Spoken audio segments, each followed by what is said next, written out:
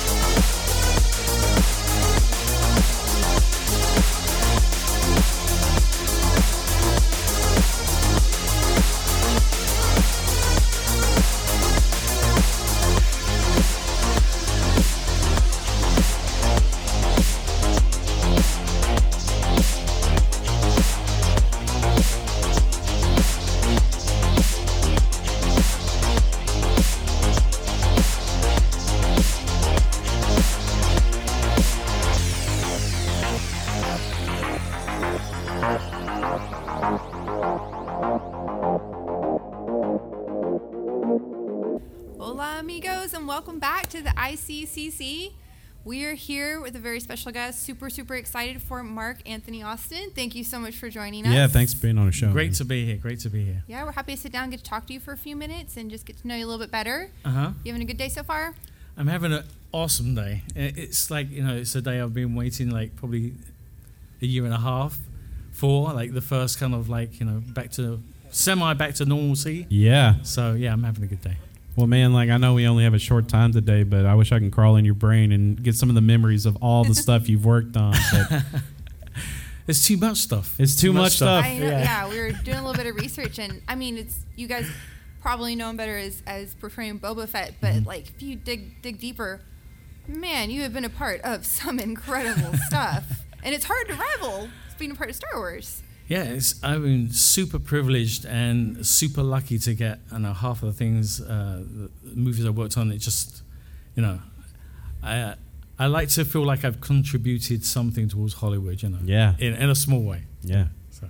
Yeah, I definitely say so. Even if you don't recognize your name, I know people have seen your work. You've impacted their lives, and that's really it's weird. It's like an HBO special will come on, and I'll be, I did that shot. I did that shot. And my wife's like, oh, God. Well, right now, just ate today. Yeah. Right now, it's more like, what haven't you been a part of? Yeah. Like, some of the biggest titles I've ever seen. And one of them is like, besides Star Wars will always be number one. I want that on record.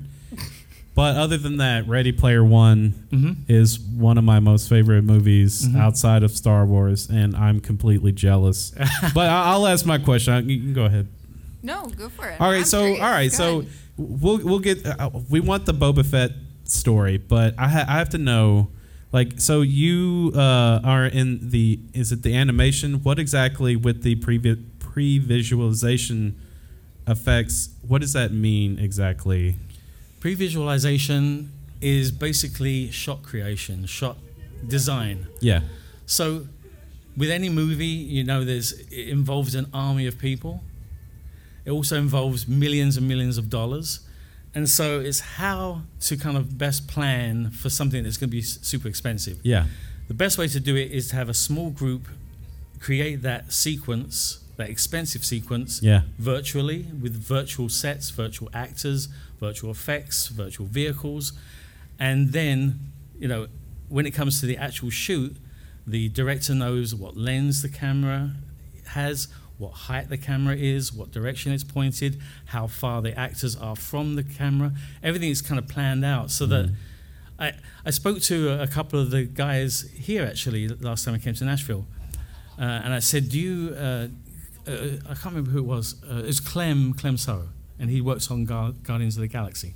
So I said, do you love or hate previs? And he said, I love it because instead of having to like conjure the what the director wants, I can see it. Do this, and it's like, okay, I know what I'm going to look like, and so I can concentrate more on the acting instead of like, am I hitting my marks and stuff. Yeah.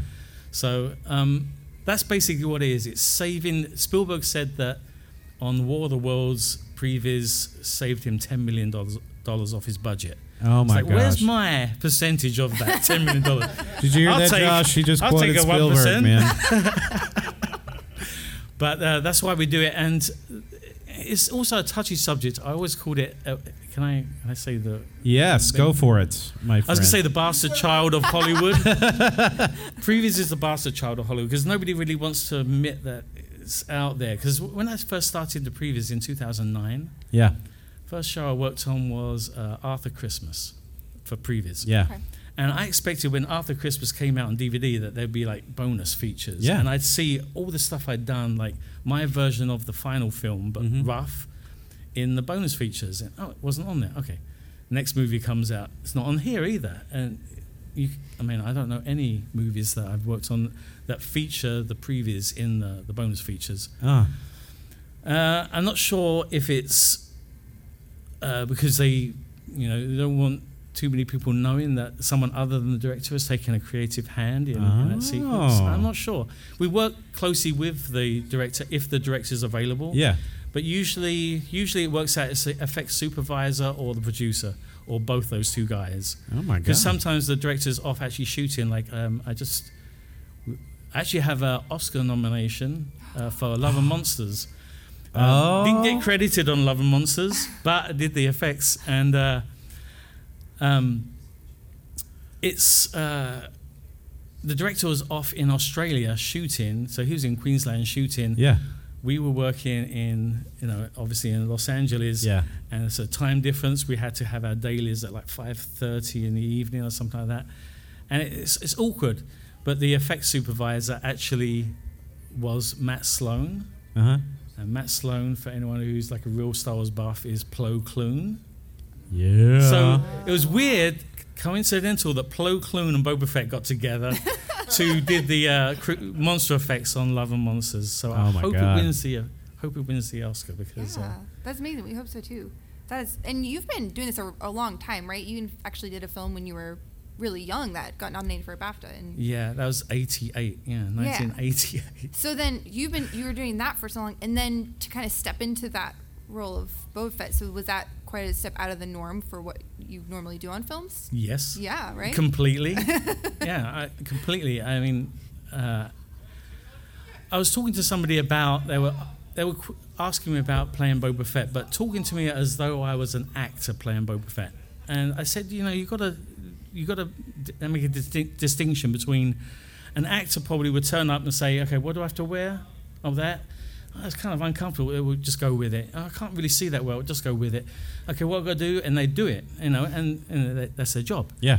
But for me, it was like every piece of armor that went on was dude. Just like, can I feel Jeremy Bullock's sweat kind of in this fabric? It's got like it's got. If I wear it long enough, will I become as cool as my heroes? Just you saying that, I'm getting goosebumps because I can't imagine stepping on set. Even just to play around and actually putting on the Boba Fett armor. I know, that's what I mean. And the other thing was that, not being an actor, I was worried I was going to mess up. So I was so close to like being in a movie. I was dead nervous on the day. And I remember that the very first shot, they said, hold the gun. And I'd held the rifle. There's 2 times prior that I'd got to dress up in the suit. I'm not going to go into the whole story, but I got to dress up in it twice, and I got to walk around for 8 hours holding this gun. So I was pretty comfortable with this gun. First shot, hold the gun, walk on. Easy. Got the gun. He said, well, the silhouette isn't great. Could you, move it to your left a bit? Further. I'm like, really? And he goes, and now walk forward. I'm like, really? This must look awful. But I watch it, and it doesn't look like he wanted the gun to poke out. No. But I was dead nervous that I come this close to being in the movie and I was going to mess something up and everything. No, it's not working. Let's can it, because they didn't keep any of the camera data from the original shoot in 1976. So all the camera data that gives you the height of the camera, the lens of the camera, had been trashed. So they had to have me on the blue screen set. They had a fader, and they were fading between the original footage and what they could see through the camera with the blue screen. And so they were kind of guesstimating the height of the camera, the lens of the camera, so that the distortion was something that would match the plate. And it was very nerve-wracking, but so I made it in. So you had that nervous, like, oh my God, I don't want to screw this up. But there's got to be one of those moments on set that just felt like you were in heaven. Do you have one of those moments that you could tell us about right quick? That was just like, oh my God, this is everything I want it to be Boba Fett.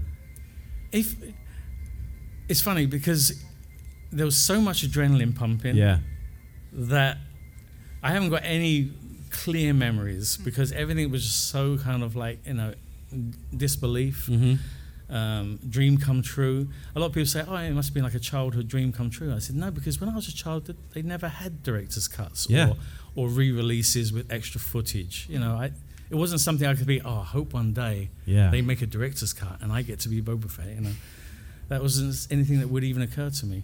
It is funny that as a kid, when they did release the Boba Fett action figure, all I had was the New Hope action figures, because Empire hadn't come out. But they had this, in the mail offer for Boba Fett. So all my games were New Hope, but with Boba Fett in. So it's so weird that end up being Boba Fett in New Hope. Yeah. Just like all my little, games as a kid. Huh. And the other thing that has come from being Boba Fett that I never saw was befriending all these people that were my heroes as kids. Yeah. And I get emails from them saying, be safe when you're in Nashville and stuff like that. And it's like, my heroes, I had, I was recently with Daniel Logan, and he was looking over my toy collection because I guess he wanted to see if there's anything sellable in there. He goes, all this stuff has been played with. I was like, duh. So last night I had dinner with Jim Swearingen.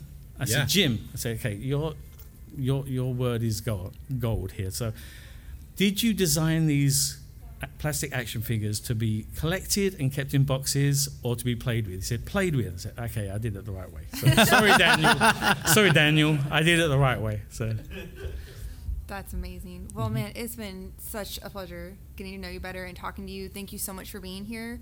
Pleasure. If you want to get to know him better, come down yourself to the ICCC here. And be here all weekend, right? Yep, all week. Awesome. All week even. No, 3 days. 3 days. They'll have to kick him out. He'll be here. He'll be on the street. You have to give him a ride. No. So thank you again. We really appreciate it. Thank you. Thanks, man. Thank you for being a part of our show. Please visit ecpctv.com for information about our show and how to follow us on this epic journey. Stay eclectic. End program.